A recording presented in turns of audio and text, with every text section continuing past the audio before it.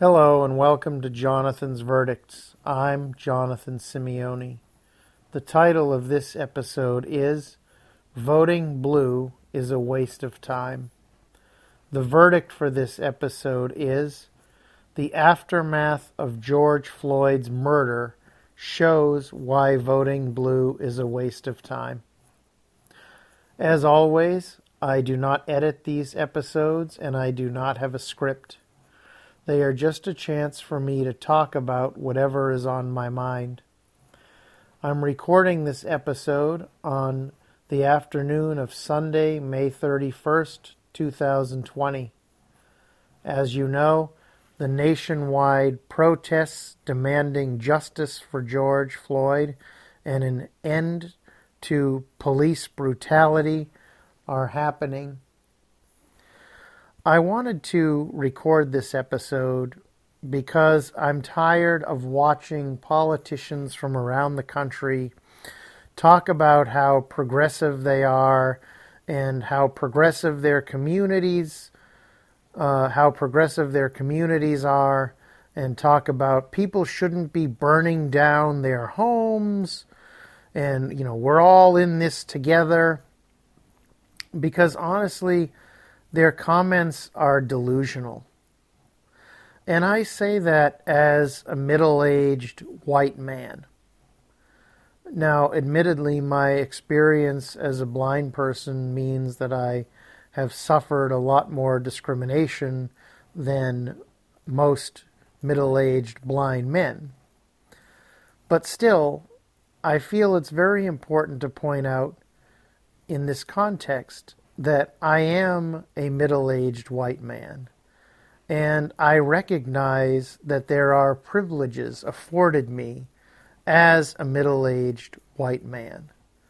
Yes, I suffered discrimination as a blind man, but that doesn't take away from the fact that I have privileges as a white man. And that's why I have to say black lives really do matter. And that's why I have to talk about voting blue being a waste of time.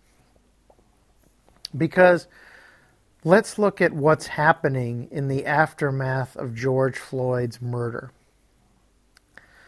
You have cities like my own city of Portland, Oregon, Atlanta, Georgia, Seattle, Washington, Philadelphia, New York City, Seattle, Washington, D.C., I think I said that already. But the point is, you have all these cities that are run by Democratic mayors. Most of them have been run by Democrats for a long time. Most of them have all, or at least very majority, Democratic Party-led city councils. Minneapolis, where George was murdered, has a Democratic mayor. The city council of Minneapolis currently does not have a single Republican member. And yet, there's little to no accountability.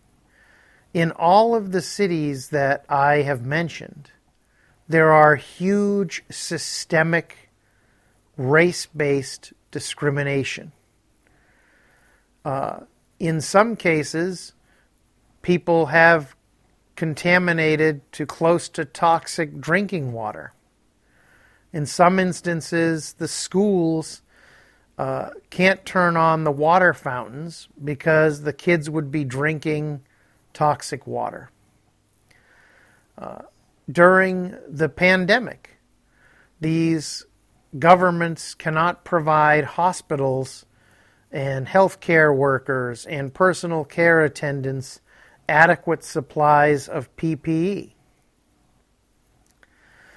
But yet, in all these communities where basic systemic failure leaves disproportionately black and brown people, and always poor people, wanting basic service, the police have an endless supply of riot gear. The police have an endless supply of tear gas, rubber bullets, rubber pellets, pepper spray. And in all of the communities that I mentioned, I believe all of them, most of them anyway, the Democratic establishment has now enacted curfews, meaning that any type of protest, even civil, peaceful protest, is outlawed at a certain time of day. Because the mere act of leaving your home has been deemed criminal. And so what that means is that just showing up to protest, to demand justice for George Floyd at a certain time of day, subjects you to the possibility of being hit with tear gas or rubber bullets or what have you, arrest. Because now the act of leaving your home is criminal. And these are Democratic politicians. This is the Democratic Party effectively outlawing protest, outlawing the ability to demand justice for George Floyd, to demand real reforms. So again, we don't have adequate PPE for medical professionals, but we have riot gear for the cops. We can't provide drinking water. We can't provide food to everyone who needs it. We can't get people unemployment insurance in a timely fashion. But we can provide large quantities of tear gas and rubber bullets to the cops. We can't prosecute cops for murdering black men, but we can criminalize peacefully protesting at night. These are democratic cities. These are democratic mayors. These are democratic city councils.